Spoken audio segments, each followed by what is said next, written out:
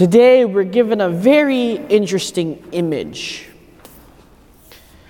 If we look at it from a mathematical standpoint, with 99, when you have 99 of something and you lose one, it's a great probability and it's something to still be rejoicing and happy about. And you don't worry about that one that you've lost. Some economics professors, some financial advisors will say 1% is acceptable. Even in science, a 1% deviation from the standard or the norm is acceptable. But what is Jesus giving us today then? When he says the one is more important than the 99. It just doesn't click and add in. But when we look at it in the whole picture, in the whole context of what Jesus' mission and purpose in the world is supposed to do, it makes so much sense.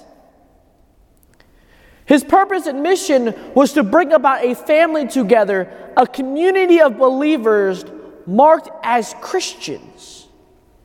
People who follow him and give up their life for him. So 1% means a lot. He wants everyone to be a part of the community, to become members of his family, and to become united as one. And when a large community has a 1% that strays away or that becomes toxic, 99 doesn't matter. Just to look at our numbers here today, if it took a pocket of 3 people here in this church right now to begin to speak gossip about Father Wynn, it begins to hurt the community as a whole. It becomes tainting each other, and it leads everyone to begin to question everything that Father Wynn is asking and saying. That's just that 1%. That 1% does damage and hurts our family. But when we look at it, what are the 1%? From a global perspective or from a societal perspective, we have the marginalized, the mentally ill, the prostitutes, the drug addicts, the alcoholics, the immigrants. These are the big 1% in our church, in our community, in our society.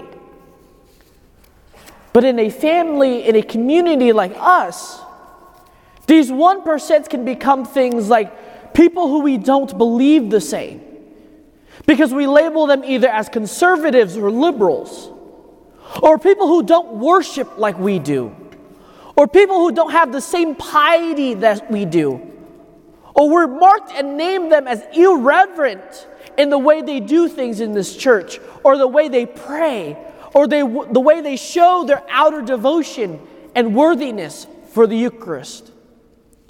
These are the 1%, my dear brothers and sisters. But what are we doing?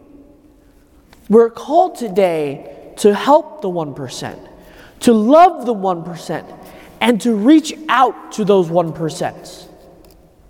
Because they are also deserving of God's love, to enter into our fold as a family, and they too deserve to be in a community and to have a home and a place.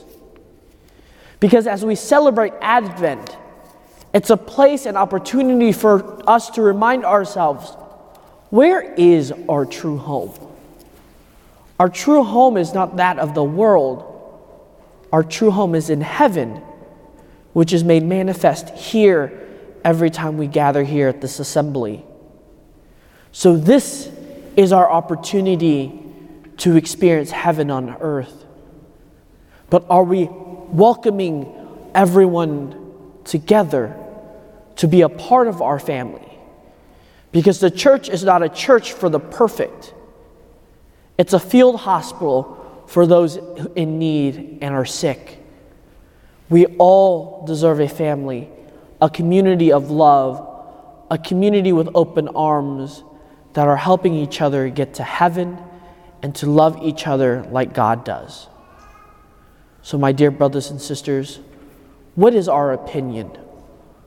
Are we ready to risk it all?